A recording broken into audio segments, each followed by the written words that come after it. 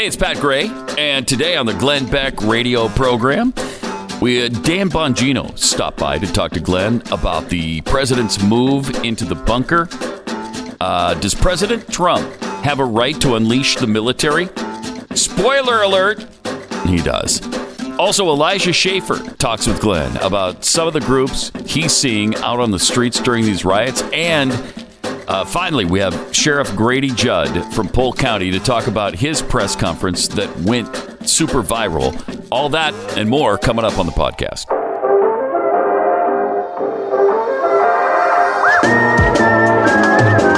You're listening to the best of the Glenn Beck program. Well, of course, CNN is talking about the White House bolstering its defenses. CNN reported that it was bolstering the White House defenses like authoritarian countries do.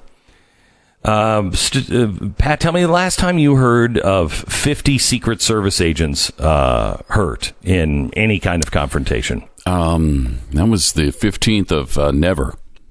I'm pretty sure. Right? Yeah. I don't think I've ever heard of that. I don't think I've ever heard of that. And the president doesn't decide when he goes to the bunker. It's my understanding, but somebody who does know this is Dan Bongino, the host of the Dan Bongino Show, and a former Secret Service agent that was on the presidential detail at the White House for Barack Obama. Hello, Dan. How are you? Glenn, good to talk to you. Yeah, you're right. That analysis is correct. Okay, so first of all, tell me the last time you heard of any story with 50 Secret Service agents killed at any time in American history, or not killed, but injured. Yeah. Never. I mean, I can recall being at G7s, UNGA, UN General Assemblies up in New York, where there was a WTO. Where we've had, here and there at perimeters, we've had people injured, things thrown at them, bottles generally.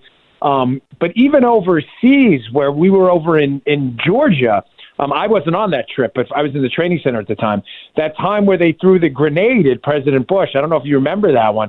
Even then, the injury count of the agents and staff and everyone was far less than what we saw at this insurrection at the White House. Listen, Glenn, that was not a protest.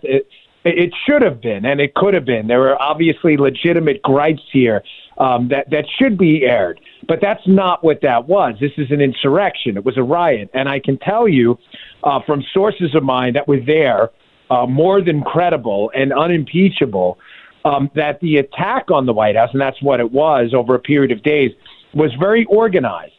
It was done using very strategic tactics.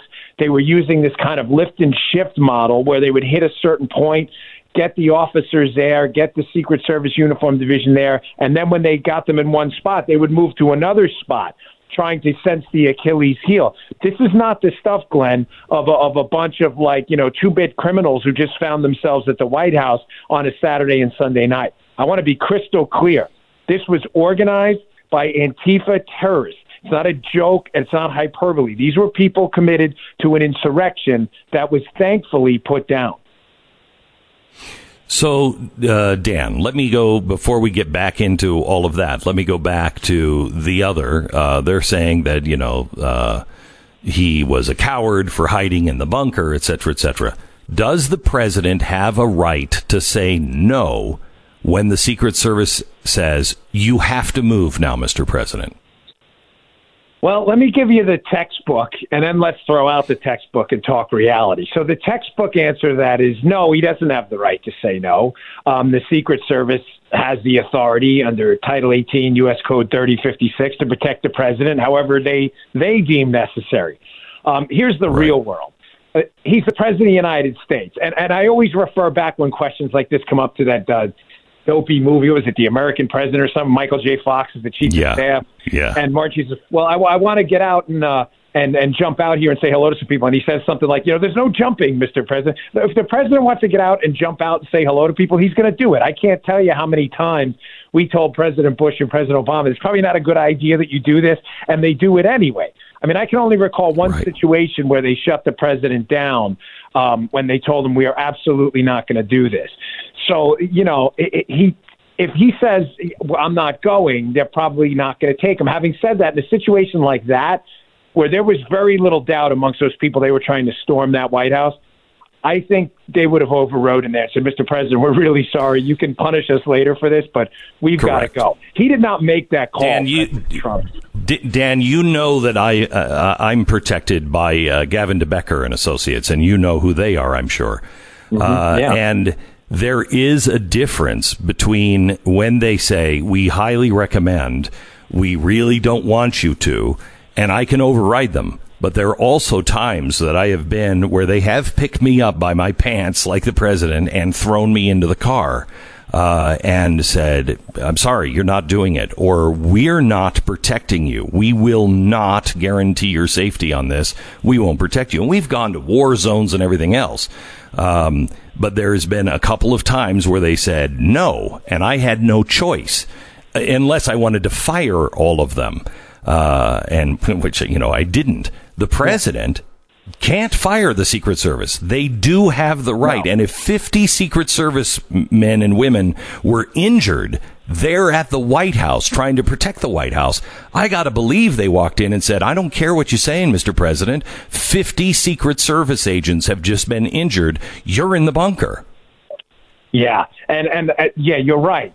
And just to double down on what you're talking about here, number one, the president is one of the few protectees who cannot, what we call the Secret Service, sign off. Other protectees, foreign dignitaries, they can sign off. They can literally sign a piece of paper saying, I don't want you guys here, whatever. I'm going out to party on a Saturday night. I don't want you around. And the Secret Service can say, okay, there's a paper, they sign it, and that's the end of it. The president of the United States cannot do that. He has no authority, even himself, to sign off, none. Zero, number one. And number two, you're right. You have a private security team. It's very good. But they have professional liability standards too, Glenn. If you said, listen, I want to walk into this serial murderer's house on a Saturday night while he's high on drugs, and I'd like you guys to, and they say, hey, that's a really bad idea, they're not going to let you do it because they'd be humiliated when you get murdered. They'd be on the front page of the news. Correct. Don't be security firm. Let's Glenn Beck get himself killed. They're not going to do that. So in a situation like Sunday, Saturday night, where we're looking at a darn insurrection at the White House, I don't blame the Secret Service one bit for saying, Mr. President, we really got to go. And shame on the media, by the way, for painting this as some kind of situation where Trump ran like a coward. You know what he said yesterday? He said, fellas, hold my beer. You think I'm going to sit in the White House? I'm going to take my ass. I'm going to show you the stones I do have, and whether you like this guy or not, I'm going to walk across the street in the middle of a riot in the middle of D.C., and I'm going to show you whose streets these really are. They're ours, the American people. They're not the streets of the rioters. He's getting heat for that because they're actually calling tear gas chemical weapons. That he used chemical weapons on that crowd of protesters without any warning, which we know for a fact is not true. We know people that were there, and they say that there were 2 warnings issued. Warning, evacuate the area, or you will be confronted with tear gas. So they warned people. And the president, if he's got to go someplace, he's going someplace. And I don't think that was a problem at all. I don't. And I candidly don't give a rat's ass anymore what the media says. They're actually putting the president of the United States and government figures in danger. You may say, oh, my gosh, Dan, that's rough to say. Is it really? Let me tell you something. If they did not report on this bunker incident and it just either kept the lid on it or reported on it responsibly, saying, hey, the Secret Service made a security call to remove the president of the bunker, instead of writing stupid articles like the president runs in shame to the bunker, which is totally false and made up, Glenn, ironically, by writing like that, they incentivize the president to go out and say, listen, now we have to do some kind of symbolic show of force or we're going to lose the White House. They don't understand, because they're not smart. They're morons. These are imbeciles with double-digit IQs who are only in this to aggravate an already bad situation. And it's a shame because they're really incentivizing this kind of stuff to happen. They don't even see their role in it. So, Dan, you came to me when I was on Fox. Can I tell this story? Have we told this story before? Yeah, of course. My gosh, that was so long ago. That was great. So long ago. Yeah, you were there at the White House during Obama, and you came to me during a show, and I remember coming over to shake your hand and say hello, and you said in the break, "I'm leaving the White House because I'm watching you, and I know I'm seeing, everybody watching in the White House, and I know what you're saying is true." You were there. Can you talk a little bit about Obamagate and, what we're probably not going to even care about at the end of this summer that we should care about? I think I said on your show, a video, I'm pretty sure, because the thing went nuclear. Like, this has to be maybe 8-9 years ago. I'm almost positive it was your show, where I warned that the problem with the Obama administration was he was surrounded by sycophants who wouldn't tell him what he couldn't do. And when you combine that, and you may say, and listen, to be fair here, every administration has sycophants. You may say, even the administration now, everyone does. Sure. The problem with the Obama administration, I think the warning I gave on your show is when you combine that with this toxic stew, Glenn, of media permissibility, where the media, in contrast to Trump with Obama, everything he did was okay. You invite a Lord Acton scenario where power corrupts, and what do they say? All great men are, bad men.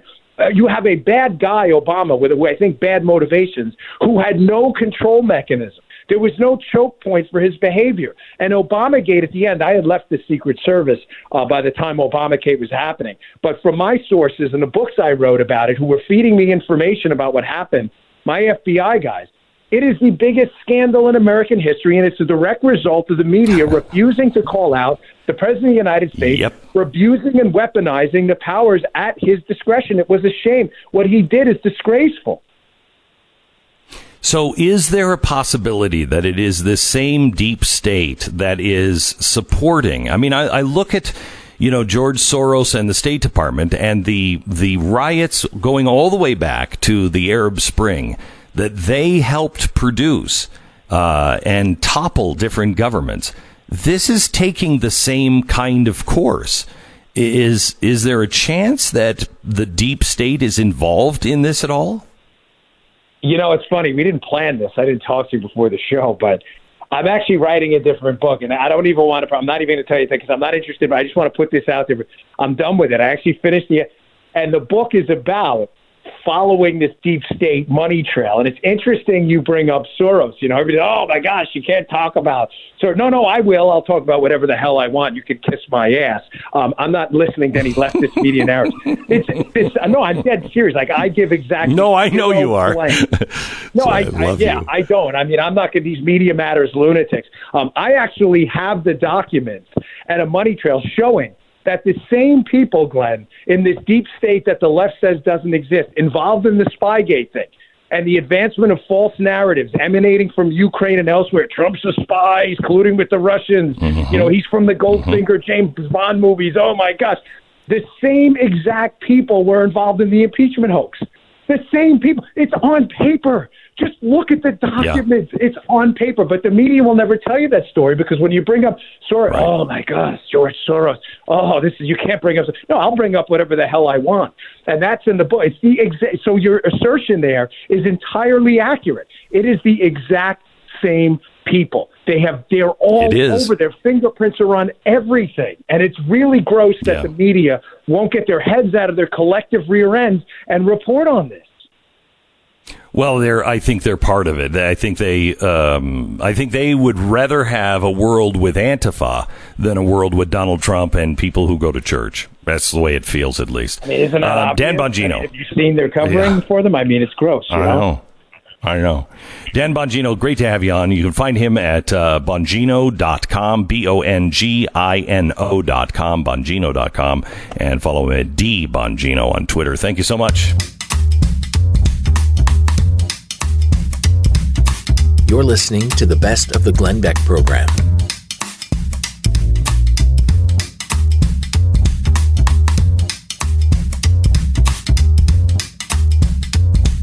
Let me go to Elijah Schaffer, who has been down with these rioters for a long time. He's been following Antifa, and when you were up with Antifa and you were watching them beat people, et cetera, You told me at the time, Elijah, that the police would just mysteriously disappear. That's because the police chief and the mayor are for Antifa, seemingly. Are you seeing a difference between other protests and, for instance, the Dallas police as opposed to the Portland police? Yeah, I think one interesting aspect, and I could be corrected if I'm wrong, but Andy Ngo, a journalist, has talked to me about how, like, the mayor of Portland similarly is the police commissioner. And so some of these mayors have an uncanny amount of power and influence, as we just heard, over the police department, whether indirectly by directing anger from their populace towards them and misrepresenting them, or directly by telling them that they need to stand down and not do their jobs. But I have absolutely watched, not where that police were overrun in cities like Portland over the years. I watched as they've just begun to gain control. While I don't have a radio, I watched them answer calls, get back on their trucks, in their cars, and leave, and watch the protests and riots turn violent and the vandalism increase when they had the opportunity to stop it in its tracks.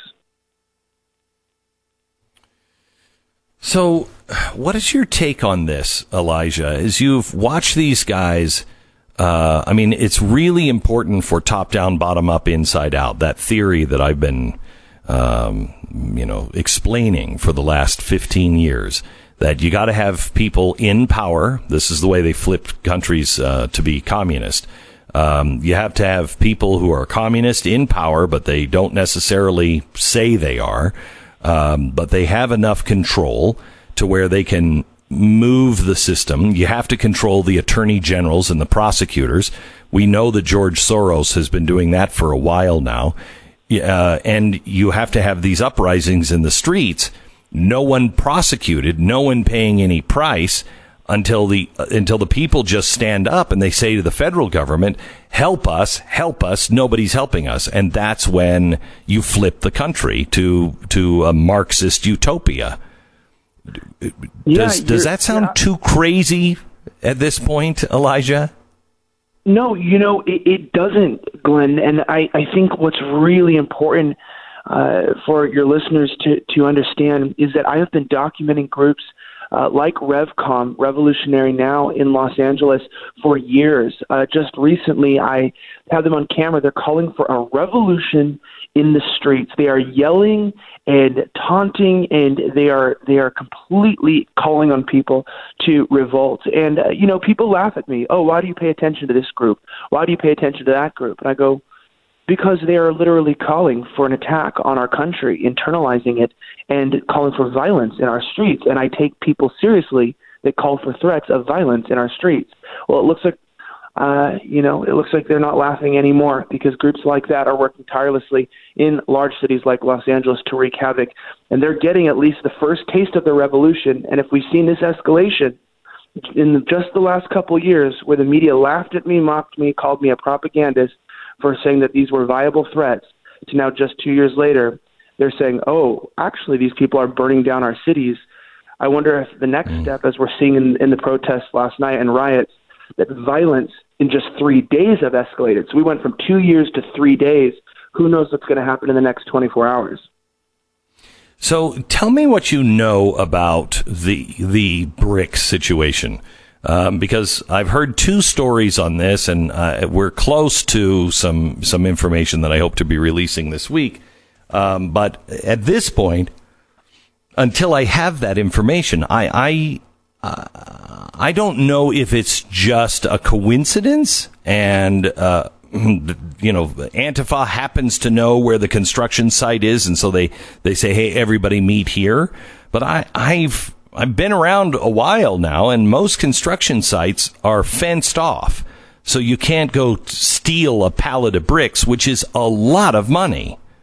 But these organizers are meeting at places where there's these pallets of bricks, and they appear to be part of a construction site, most of them. But is this a coincidence, or do you think this is coordinated?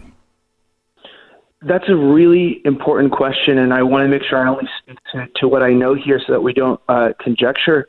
I went ahead and spoke to somebody who worked in bricklaying for quite some time, and they confirmed with me that construction sites do not leave bricks out, that they're a commodity that is often stolen. They're also completely sealed, often with wired bars when they're left, that continue to keep the package in place after it's brought off of a flatbed.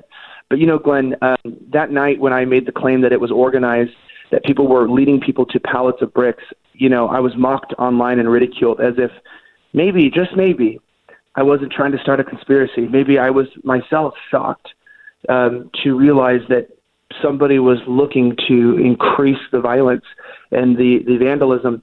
And I saw pallets of bricks in places where there was not construction, and I uploaded video footage of even protesters acknowledging in filming, like, oh, this is so fishy. I see this. There's no construction around here. These bricks are here. And there is footage right now online, and your audience can look it up, of right near protests, flatbeds of trucks just coming and just dropping off pallets of bricks the day of the protest while there's cop cars all around. And that's what's most suspicious to me. Cop cars are there while a flatbed truck goes into a parking lot right next to the protest and drops off 2 giant pallets of bricks into the middle of a parking lot. I mean, if that doesn't breed suspicion in the eyes of any smart and intelligent American of why bricks are being dropped off in an inner city in front of officers while a riot is ensuing, then I don't know what would. I wonder if the Teamsters could answer that question. Teamsters would know who those truck drivers are. Teamsters would know what the usual is. I wonder if they would answer that question. Yeah, I absolutely implore anyone with information, whether you work in construction or you have background, to try to bring some clarity to the national conversation. And that's why, for the first time, I think Americans are not only realizing that it's up to them to protect themselves, whether it's from deadly force that seems to be escalating, where police cannot help them. One pretty liberal individual on Twitter said that he had called the police because of an altercation between rioters and his neighbor, and the police said, the city is under attack. It's on you right now. Do what you need to. And he goes, is this really America? And yes, this is America, in a good and a bad way. In a bad way because we're seeing our own governments that have been falling apart for years unable to protect us, but on a good way because America has always been by the people and for the people. It's up to you to protect yourself. And right now, not only physically, but information-wise, you cannot trust the media, and we need you to help. So if anyone knows and has information, please contact myself, Elijah Schaffer online, or this program, and help us bring to light the evidence and the deception of people who are trying to pretend like this is all just random, and somehow every city in America is just burning accidentally at the exact same time. Elijah, how do you think Trump is being viewed by the average American and the Trump supporter? Because I have heard many Trump supporters saying he's being weak. He's not reacting. I know that Tucker Carlson did a monologue last night where he pretty much called him weak. What is your thought? Glenn, I have been a very big supporter of the President of the United States since early on, since I saw him continue and completely ignore the advice of so-called, quote-unquote, wise counselors, and instead speak to the heart of the American worker and people, and just act like a run-of-the-mill man who doesn't take any crud from people.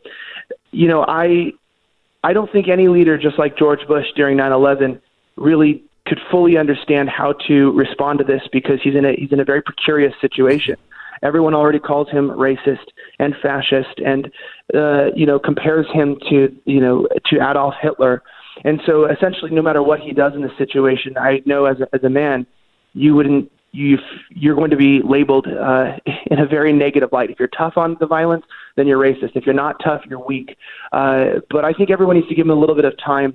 I do think that his speech was about 3 days too late that he gave, but it was warmly welcomed in my understanding. And I would hope that as he speaks and says that, that America is a country of the rule of law, that he would completely stand behind that and that he would set an example and a precedent. But weakness is not the right word, but maybe just a little bit delayed, and perhaps, just perhaps, that could be because of bad counsel from people like Jared Kushner.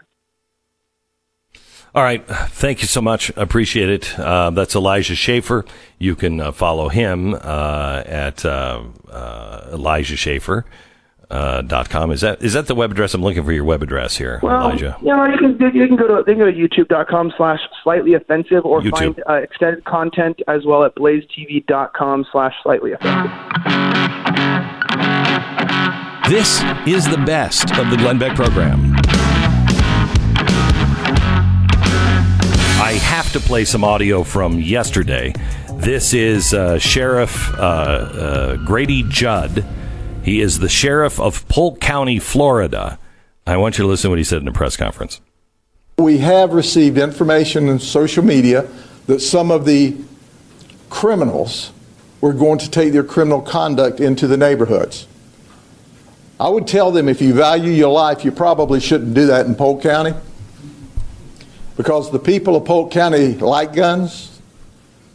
They have guns. I encourage them to own guns. And they're going to be in their homes tonight with their guns loaded. And if you try to break into their homes to steal, to set fires, I'm highly recommending they blow you back out of the house with their guns. So leave the community alone. I lived in Polk County, I think. I lived in Polk County, Florida, and I did not get a chance to vote for him, but I think I would have. He was overwhelmingly elected sheriff in 2004, reelected in 8, 12, 16, and I'm guessing he's going to do well the next time should he decide to run. Welcome to the program, Grady Judd. Thank you very much, and certainly I want to continue serving the people of Polk County and keeping them safe and supporting them while they do the right thing. So, Grady, did you see something in your county that disturbed you, or is this just what's happening all around the country? And they've been saying they're coming to the suburbs, so you were just making sure everybody understood. The county is about 690,000 people, and as you can imagine, we have a large sheriff's office here. And our intelligence group picked this chatter up off of the different Facebook or social media posts. I don't think it was on Facebook. It was another social media. We weren't able to verify it at the time of the press conference, but we take all of those threats serious until we can discount them. And we weren't able to discount it because we saw it from more than one source. So I was responding to a reporter's question, but at the end of the day, that's, to me, common sense. I mean, it's gone viral. I looked last night, and there was 2.5 million views. But think about this, Glenn. All we said was what every citizen in the United States has a right to do. Your home, in your house, and looters take to the neighborhoods, and they're going to break into your home to rob, to steal, to set your house on fire. Why wouldn't you blow them out of your house with your firearm? You've got the right to protect yourself, your family, and your home. So to me, it was just common sense. I find it interesting, Grady, that there has been such a movement to get guns out of the hands of average citizens. And the same people who have been trying to do that are now in the streets causing all of this ruckus and saying, we're coming to your house. You think it's a coincidence, or are these things coordinated, do you think? I think it's absolutely coordinated. You know, it's pretty basic, but you know the old saying, when you outlaw guns, only outlaws will have guns.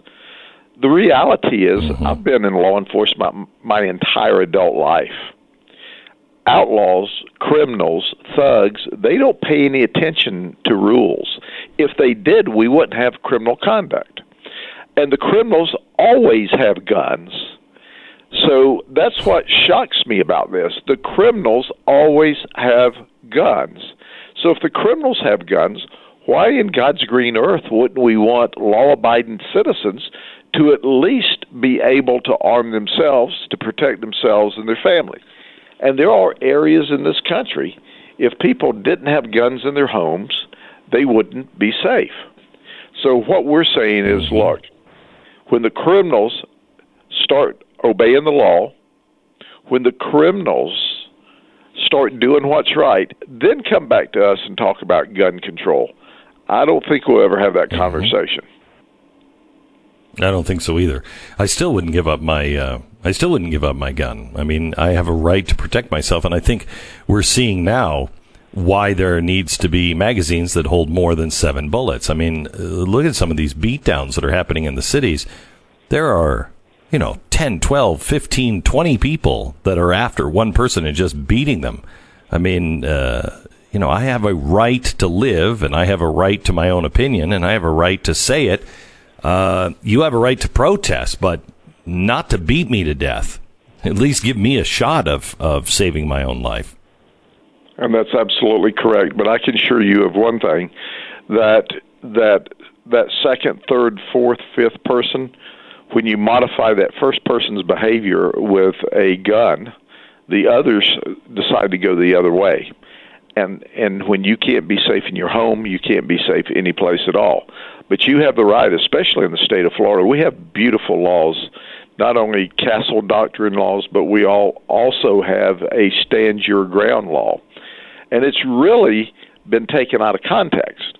Our stand your ground law doesn't mean that you can enter into a conflict and stand your ground.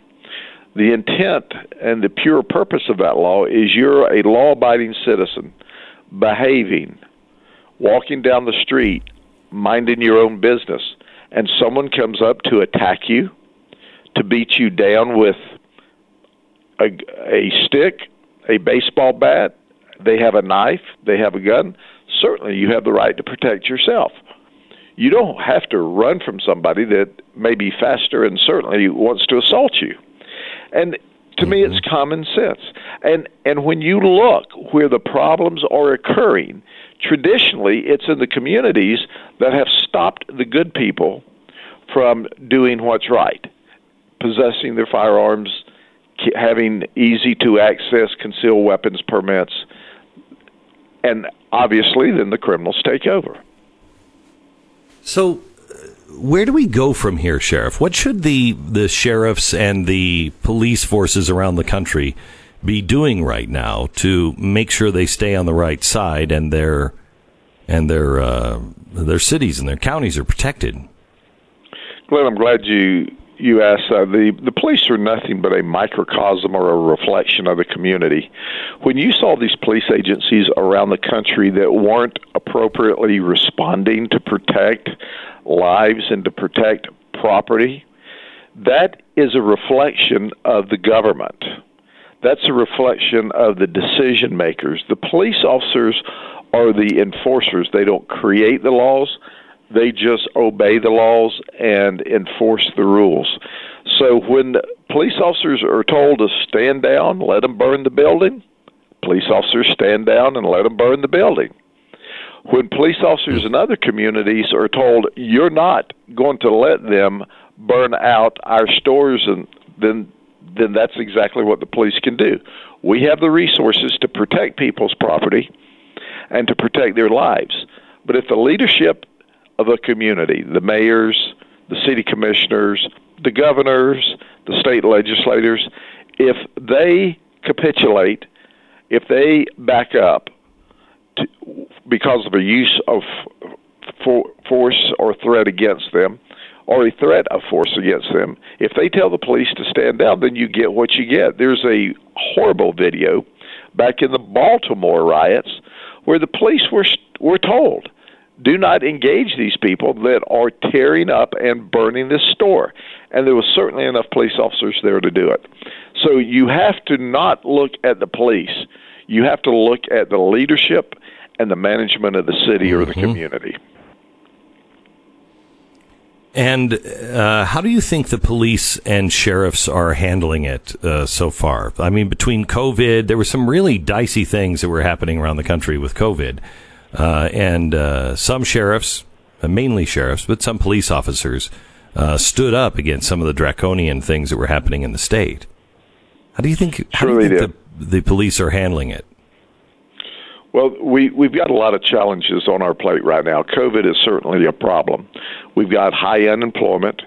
We've got folks who have an environment where they can legally wear masks all the time and be in positions to, one, protect themselves with a mask, or two, hide themselves with a mask while they rob. So when you add to that this environment that we have here now, that is absolutely, totally shocking. First and foremost, no rational, reasonable police agency, police officer could ever defend the conduct of that police officer in Minneapolis. That was totally horrific. There's not enough words to talk about that. I mean, there just is not adequate words. Never has a police officer been trained in a police academy to put their knee on someone's throat. Regardless of whether they're resisting or not, you don't kneel down on someone's throat.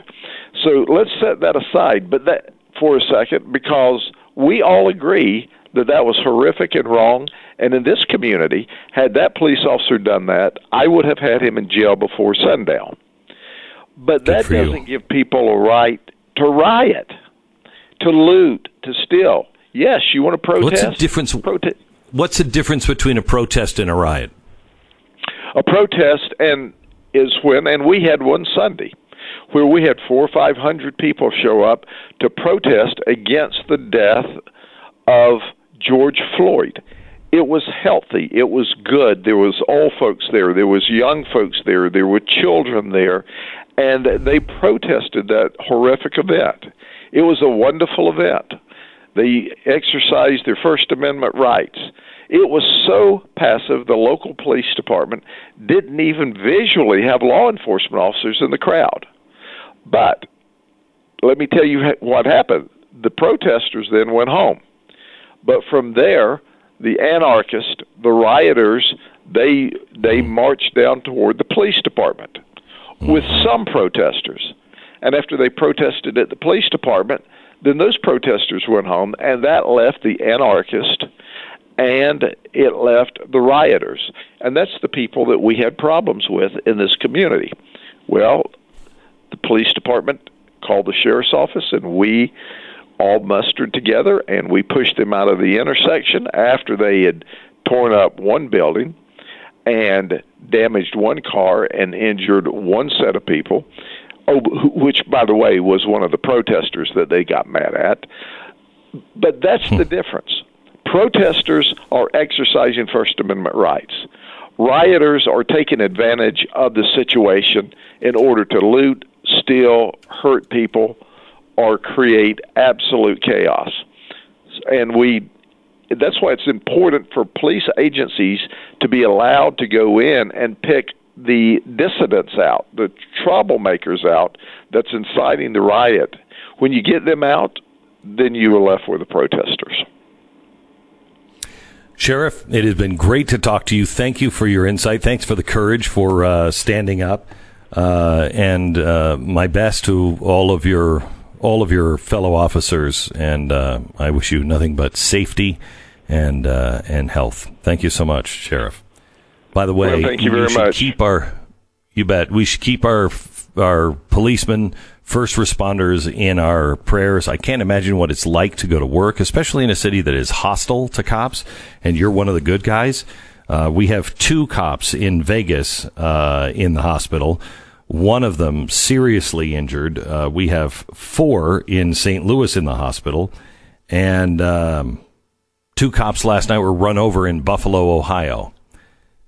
How many is it going to take before America says enough is enough? Because I can't believe any honest, decent American is with the looters at this point.